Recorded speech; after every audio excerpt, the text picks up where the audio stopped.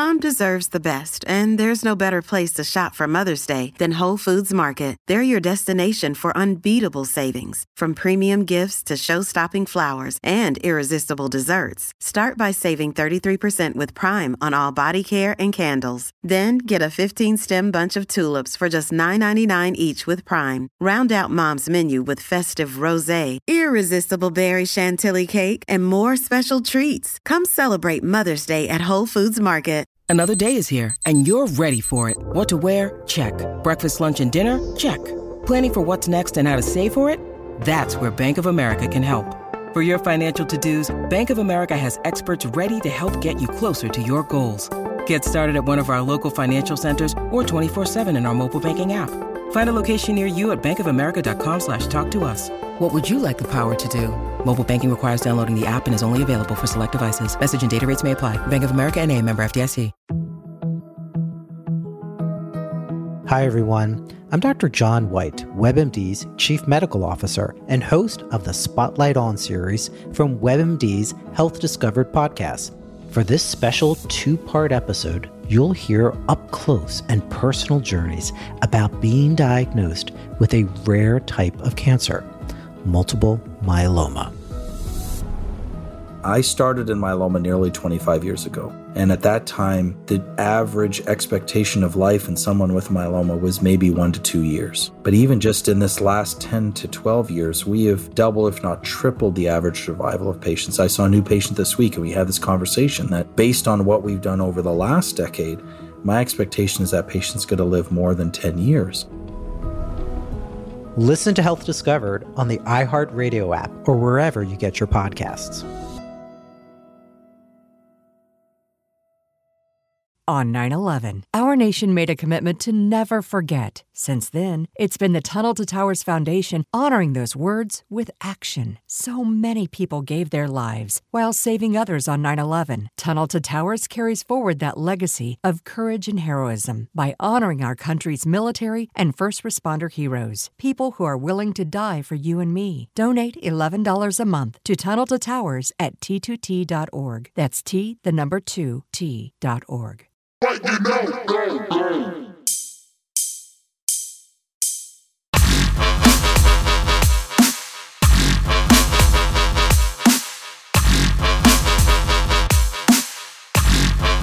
What is going on, Belly Up Sports fam? It's your favorite history teacher, Mr. Parker Ainsworth, here with another edition of FN Sports, the podcast where teachers grade sports' biggest issues. Today, we have a special Writers Workshop edition of FN Sports. We sit down with Mr. Dave Zirin. Zirin is a sports writer for The Nation, where he covers the intersection of sports, politics, and culture. Zirin has authored a number of different books documenting the history of sports outside of the box scores and does an excellent job of looking at the margins for voices and stories we might not get to hear otherwise. But first, let's hear a gold star and a detention. First, a gold star goes to Juan Soto. Yes, the same Juan Soto who broke my heart after a bad ball call in the 2019 World Series. Yep, that guy. This week, Juan Soto gets a gold star for being both a fan and a teammate. Soto, who is still on the Washington Nationals, was at the Los Angeles Dodgers wildcard playoff game against the red-hot St. Louis Cardinals. Soto sat in the front row and went full fanboy. He went absolutely nuts for his former teammates Trey Turner and Max Scherzer. Turner and Scherzer, both of whom were Nationals in 2019, now play for the Dodgers. Soto wore a Nationals Turner jersey, cheered on his buddies, and celebrated their successes with them. Often in sports, we want our favorite guys to be that kind of teammate. We want them to be a combination of relentlessly competitive, unwaveringly loyal, and in as deep a love of the game as we are as fans. But when players start to swap teams and go back and forth, it tests all of that. This is admittedly easier with Soto not being in the playoffs, but man, that's awesome. What a great friend, teammate, and fan of baseball. Gold star to Juan Soto. The lone detention of the last few days, while the National Women's Soccer League story is still being shaken out some, and we're going to hear more about that in the coming days and weeks, I'm sure, the lone detention has to be the Jon Gruden story. This detention has only gotten bigger as it's evolved, and ultimately it looks like it's more of an expulsion But I digress. Amidst the interrogation into the Washington football team, news broke Friday of emails from Gruden criticizing Roger Goodell and making racist comments about DeMaurice Smith. The issue continued to grow over the weekend, and as games were decided in end zones that say "end racism" by players with "Stronger Together" on their helmets, and in the pre- and post-game shows, and a long lightning delay at halftime of the Sunday night game, every pundit gave their 2 cents. No one offered a better perspective than Randy Moss. Moss, who played for the Raiders in the 2000s, offered a tearful testimony about being hurt as an NFL Hall of Famer that this was happening in the league. The story only got worse. By Monday evening, reports came out that emails were uncovered in the same investigation featuring misogyny, homophobia, and more continued hatred from Gruden's email address. So much so that before halftime of the Monday Night Football game, Gruden had officially resigned from his position. Or, as Adam Schefter put it, Gruden and Mark Davis met in a room at the facility, and by the time they'd walked out, Gruden had resigned. As this story grew, it admittedly grew beyond a detention, but in a football episode, it had to be mentioned.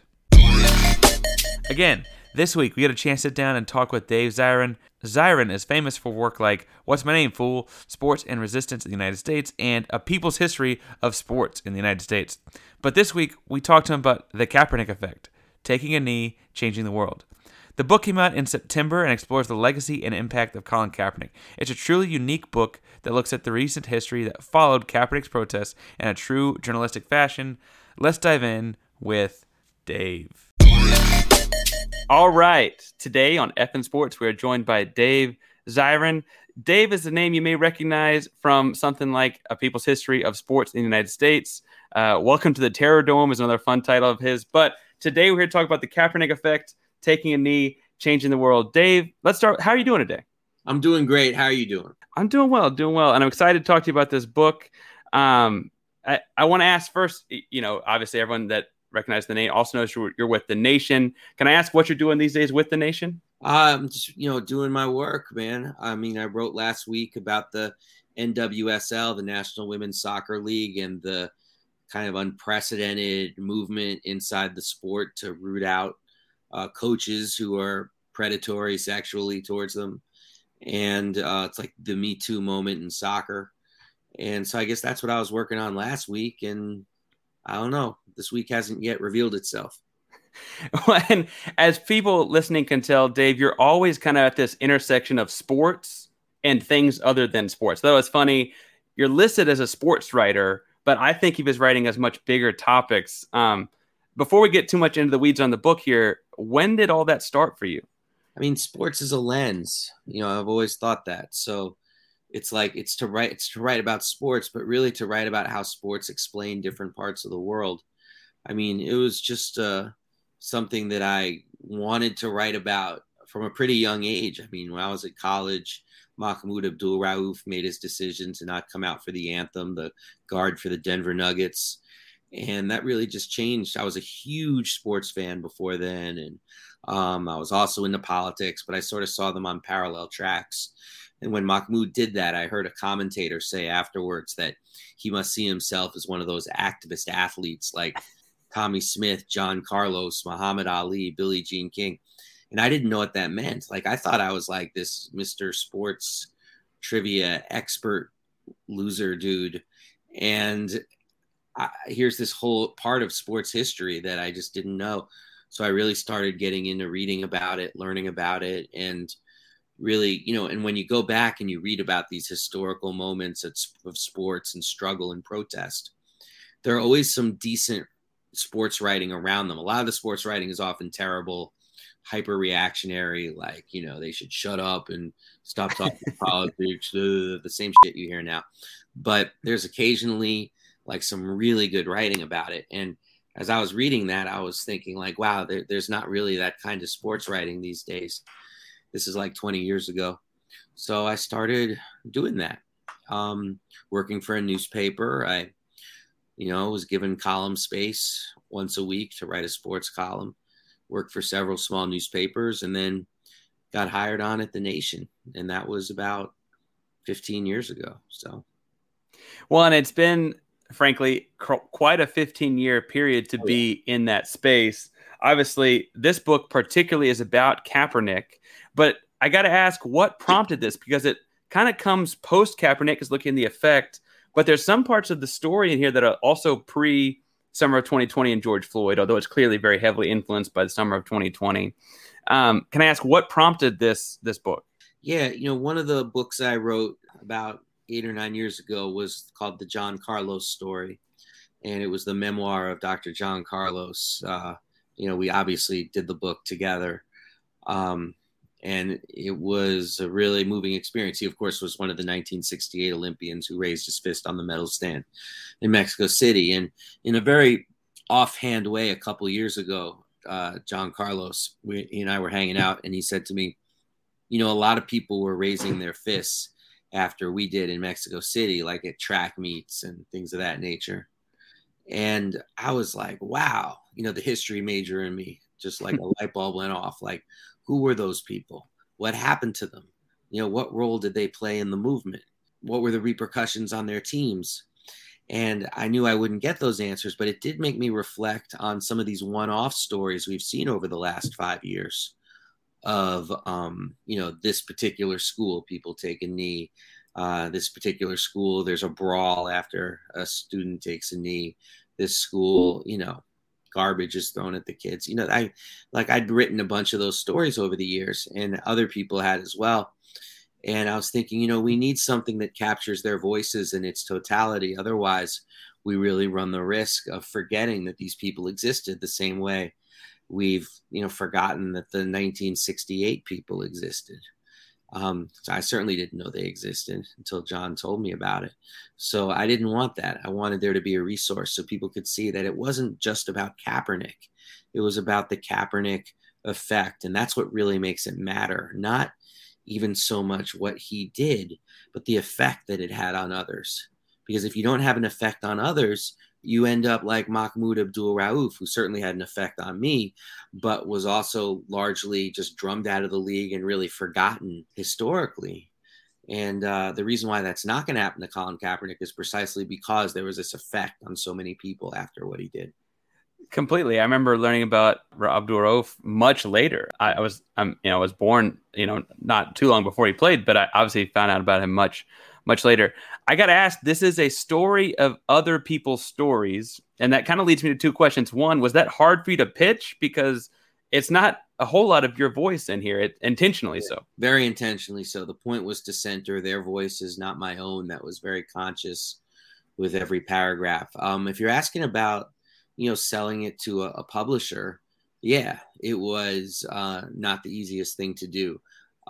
Fortunately, the New Press, I'd published there before. So, they entertained it and were into the idea. But I went to other places before I went to the New Press. New Press was wonderful. So I don't want to make it sound like I'm in any way putting them down. I just, that's what you do. You shop a book idea. Right. And there just wasn't the interest. I mean, and this was, before the summer of 2020. This was at the very start of the pandemic. That's when we got the contract signed. And I actually had started working on it before I got the contract signed. And so I already knew I had a ton of compelling stories. But a lot of the people at the big publishing houses, they were like, well, what's the point? What's the point? And I'll tell you, like, as I'm working on it, the summer of 2020 happens. George Floyd is murdered. And you have the largest demonstrations in the history of the United States. And I went back and I called a lot of the people who I'd interviewed, and they were all like either in the streets or organizing people to get in the streets. And that made me realize that while many roads may have led this country to the summer of 2020, one of those roads runs through the athletic fields of the United States. You see, that's a much easier pitch. But before the summer of 2020, it feels like this kind of abstraction to them. And my only response to that was, well, no, we need to preserve these voices almost on political principle. Otherwise they will get forgotten if they're even remembered at this point. But it did take on a very, very different resonance after the summer of 2020.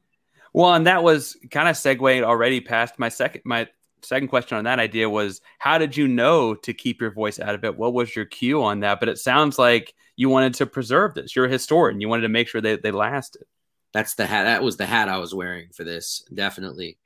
And, it's also a response to Colin Kaepernick's silence. We're about to hear, I think, a lot from Colin Kaepernick. He's going to release this thing on Netflix with Ava DuVernay. But for the last several years, he's largely been this kind of silent figure.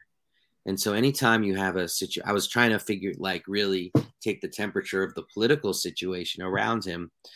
And it's like, okay, there's actually a vacuum around him and what he represented. Whose voice should fill that vacuum? I certainly wasn't going to be like, my voice should fill that vacuum. No, it's like part of it you think about is like, who deserves to have their voice fill that vacuum? And I was like, it should be these young people who risked so much, because in Colin Kaepernick, they saw a language by which they could express their own dissent and discontent. Some of those voices are a particularly young group in Beaumont, and that really struck a chord with me. So folks that listen to the show, I was born in Houston and spent like the first 6 or 8 months of my life living in Beaumont. And so that struck particularly close to home, right? Generally, it felt like the younger the kids, like those Beaumont kids, the more emotionally, the bigger the toll on their emotions, the more invested they were in this. Did it strike you as that as you were reporting this and uncovering this, or was it just particular to that group of Beaumont kids? Ooh. I mean, this is exactly why I divided the book into 3 sections: high school, college, and pro, and fudging on the high school part with the Beaumont story. Because, I mean, there's such different periods in your life and such different challenges and such different emotions that go into stepping out and really exposing yourself and being vulnerable to your entire community as somebody who's taking a side on one of the most polarizing issues of our time. And that takes a certain amount of courage. At the college level, you're also risking a scholarship. At the professional level, you're risking a check. So they all contain the element of risk. But like you're saying, like that passion, that heart, that comes out from those kids who are at a younger age and they have no calculation other than justice in their minds. And there's a purity to that. Definitely a purity in that. And I noticed that with that organization, at least the internal adults in the organization, and the coaches responded differently from place to place, kind of dramatically in some cases. Some coaches were super against what their kids are doing. Some coaches were super for it. And then you had an instance like where the coach is super for it, but the audience is super not for it, and those kinds of things. Did you notice any trends along the way in those reactions, or was it really just completely random from place to place? Well, it certainly fit this template that this former Baltimore Colt who does coaching clinics now, named Joe Ehrmann, something that he once said, that there are 2 kinds of coaches, the transactional and the transformational. And this was Joe's theory, that you can be one, you could be the other, but you can't be both, and you're definitely going to be one of them if you're a coach. Like you're either, unless you're just completely lazy and don't care.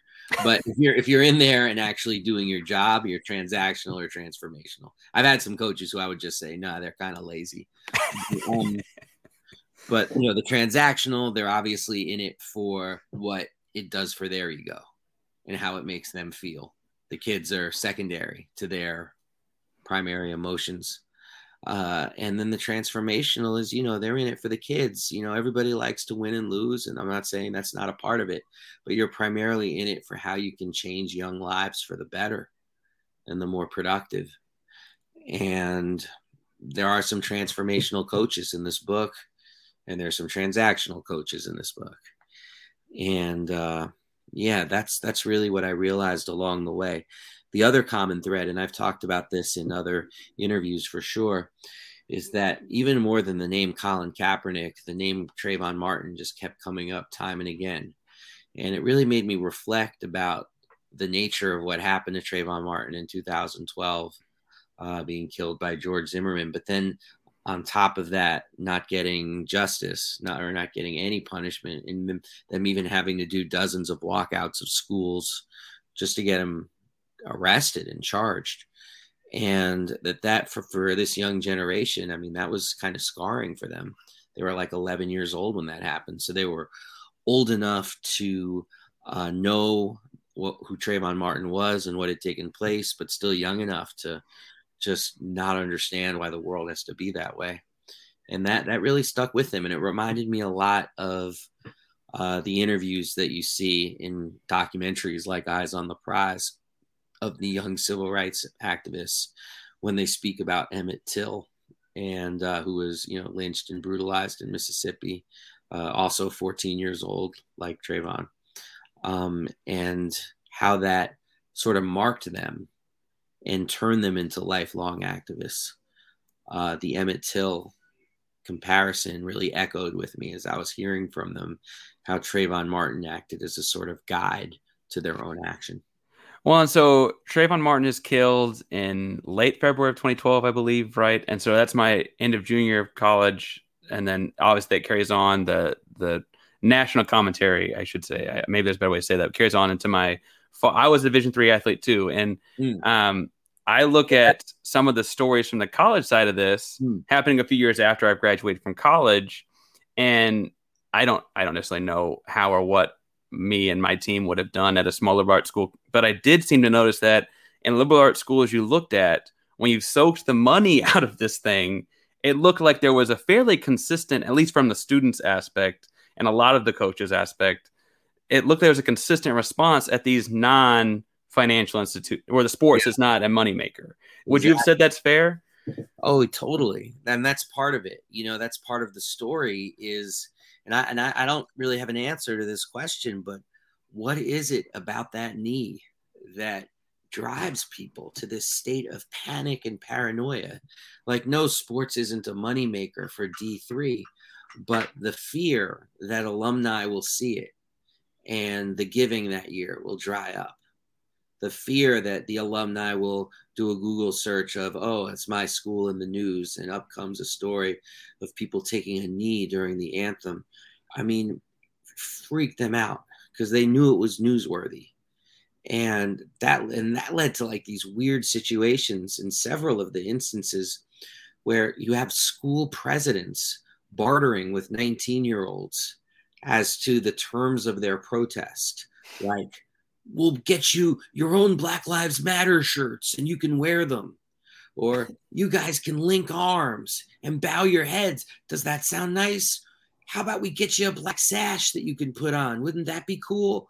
And it's like, no, we're going to take a knee. So it's not that the sport itself is a financial tent pole, but it's about those conservative donors whose names are on the building and how scared they are that those folks will pull their money. Well, and then you have at a institution where money is being made on sports, like Michael from Nebraska, right? The linebacker that ends up having his chance at the pros, he felt cut a little short, right? It obviously has only a greater impact the higher the dollar amount goes. Oh, exactly. And it increases the risk factor, of course, as well, which I think people intuit when these protests take place at the professional level. And because people know it has risk, I mean, that imbues it with a certain kind of meaning that otherwise wouldn't be there. I wish that wasn't the case, but it's like with the risk is what gives it its meaning. That's why when they do these kind of staged taking a knee events, it just doesn't pop the same way because you're not stepping out to do it in a hostile environment. You're doing it, with the okay of the franchise owner and all the rest of it. Definitely. And you mentioned some moments that have happened with professionals. You do wrap up with professionals in some, frankly, higher profile cases. Like I think Bennett is a name, Michael Bennett is a name people kind of know. I remember the athletics and the baseball taking a knee because, frankly, I did a little diving and didn't necessarily realize his personal ties to the situation. The book wraps up with the pros. You're a historian. History's happening every day. Can we talk a little bit through the historical sports moment I see tied to this, aside from all the athletes in the protests all summer long, is the Milwaukee Bucks and the Wildcat strike and the bubble and all of that. How would that play into the end of this book? You're telling me, it's tough. If you're painting a picture at some point, you got to put the brush down. And after the summer of 2020 really just days before what happened in the bubble is I officially sent it in. And, in my efforts to retrieve it were met with, it's fine, Dave. Like a lot of it's fine, Dave. But I would have loved to have included that towards the end or as an afterword to write about what I really think, which is that one of the Kaepernick effects is athletes feeling like they need to exercise their power more and not wait for management to give them the okay. And the ultimate expression of that in sports is when you flex your labor power. And that's exactly what the Milwaukee Bucks did. And then you saw it spread from sport to sport to sport. That doesn't happen without Colin Kaepernick really taking it to a different kind of cultural plane and paying for it with his job. Completely. And, bluntly, for better or for worse, football is looked at as a much more conservative game and basketball has a much more progressive base. But football weirdly is the one that starts this, even if basketball did the deal where they shut down the league for the day, right? It's weird to think that that's where this started as opposed to, I think many people think of the opposite. Yeah, exactly. No, football has a very conservative history. And in some respects, football is the closest thing we have to a national language in this country. And so the power of that and the power of that kind of cultural plane, no sport is even close to the NFL in ratings, and second is college football.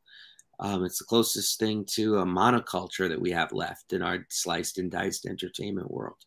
And so when you have a quarterback, the face of one of these teams, take that knee, it just creates a different kind of discussion than would have happened if anybody, say, short of LeBron James, did the same in the NBA. Completely. It also is interesting that because of the summer of 2020 and because of all the things that come with the summer of 2020 and then the fall of 2020, sports come back and these athletes are back to using their voices. It felt like there was a weird moment where the NFL kind of apologized without directly apologizing to Kaepernick. As someone who had done so much research on this book over the summer and so much work on this book over the summer, how did you take that in when you saw these apologies happening? I'm sorry, which apologies? It wasn't an official apology, but the NFL did seem to change its stance. Yeah. It just made me think about carrots and sticks. It's like, yeah, we'll offer a little bit of an apology. We'll say we should have listened to Colin Kaepernick. We'll put some signs up in the end zone, some stickers on the helmet, but you're still not going to have a job. And your buddy Eric Reid's still not going to have a job. And we're going to make sure that this young generation of players know that there's a price to be paid for messing with the profit motives and the racial and labor discipline of the National Football League. Well, so it sounds like you're weighing more heavily the fact that like the opening football game of the 2020 season was Chiefs Texans and people are booing, linking arms to start the season off. Like that seems to be more where you're heading and that's looking at football right now. Pretty much. We'll see how it goes. And I don't mean to paint you as not a fan. Obviously, it's like you got a Justin Tucker shirt on right now, or is that no? Sorry, I saw a 9. Matabuike. Got you. Last question I want to get you out here on is really in continuing to praise the book. On the back, you've got praise for the Kaepernick effect from names like Ibram X. Kendi, from Eddie Glaude Jr., and from Mina Kimes and Siku Smith. Is there one audience you thought this would be extra important to, or is that wide net kind of its strength? It's all about the wide net. I want people who love sports and hate politics, and people who hate politics. Wait, no, I said that again. Who love sports and hate politics, or people who hate politics. I'm going to get this right in a second. I want people who love or hate all that. It's like as long as you have some foothold of entry into either the world of sports or politics, or hopefully both, I want this book to be able to speak to you.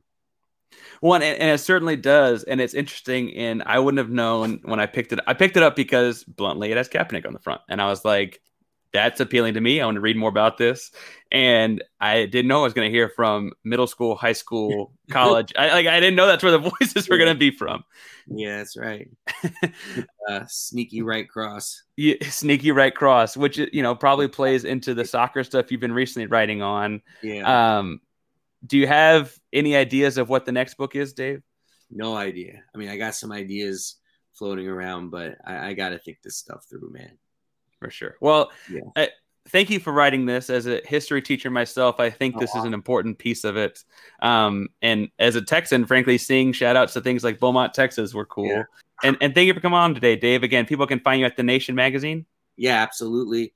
Best way is Twitter at Edge of Sports. Feel free to hit me up and we'll talk. For sure, man. That's Dave Zirin of The Nation magazine at Edge of Sports on Twitter. Thanks for coming on again, man. Thank you, Parker. Okay, Parker, so the thesis statement for this commercial is James Harden has the best beard in sports. What do you think about that thesis statement? Oh, I give it an A. You know, as a Houston guy, we seem to have an affinity for our beards between guys like him, Dallas Keuchel, lots of big beards in the Houston area. What do you think about the thesis? So I'm a Jets fan, and I absolutely love the beard that Ryan Fitzpatrick has. So maybe I would give Ryan Fitzpatrick the nod over James Harden. But you're talking to a couple of bearded teachers, and we know a thing or two about making sure that you maintain that mane. So check out the Beard Struggle. The Beard Struggle, they make oils, they make balms, they even have this heated comb to make sure that you get your beard straight so that you're looking fresh. I know I've really enjoyed using the oil they make for my quarantine beard of sorts. It's nice and long these days, but it helps keep it nice and healthy and hydrated. And if you're listening to our show, you can use FN Sports 15 and get 15% off your oils, your balms, your shampoos, conditioners, whatever you need to use to keep your beard looking healthy. Absolutely. Check out The Beard Struggle at thebeardstruggle.com. Whether you're just starting to grow or you have a luscious mane already, The Beard Struggle's got all the products that you need. The Beard Struggle. Feast your face. Friends, that is another edition of FN Sports. Feel like you're all caught up on the Kaepernick effect? Be sure to get it at your local bookstore. We'll be sure to link some of the more national chains in all of the bios for this episode, but please be sure to shop local. If you missed the Hoops Talk, you're in luck. We have another edition of the Midweek Midrange this Wednesday night. Find us on YouTube or Instagram and Twitter at Midweek Midrange. That's live every Wednesday night at either 9 or 9:30, kind of depending, but you can find us at 9 or 9:30 on Twitter and YouTube at Midweek Midrange. As for me, my personal stuff, which includes podcasting, writing, general nonsense, a handful of L's on sneakers, and occasionally randomly commenting really positive things about Texas football, only to then have to comment really negative things about Texas football, all of that can be found at Painsworth512 on Twitter and Instagram. That's at PAINSWORTH512 on Twitter and Instagram. This show is also on Twitter and Instagram, and now Facebook. On Twitter, we're at FN Sports 2. That's at FINSPORTS 2, all one word. On Instagram, we're at F_N_sports. That's at F_N_sports. On Twitter, we're at FN Sports 2. But if you search for FN Sports, we're the first podcast that pops up. And we have merch. Use the links in all of our bios to find your way to our merch store. We have one student-designed t-shirts, a couple of classics, and we're currently selling a breast cancer awareness special. All the proceeds from that special are going to the Breast Cancer Research Foundation. In fact, I'm actually sitting here recording this in my Flunk Cancer shirt. It fits great, looks great, feels great, and the Flunk Cancer campaign supports the show and a great cause. Be sure to grab 1 or 4 shirts, a mug, and let people know you are not one to be flunked with. Be sure to like, subscribe, rate, review, and all the wonderful things that help out the podcast. And whatever you do, please remember, when it comes to sports, don't flunk with us. Later, guys.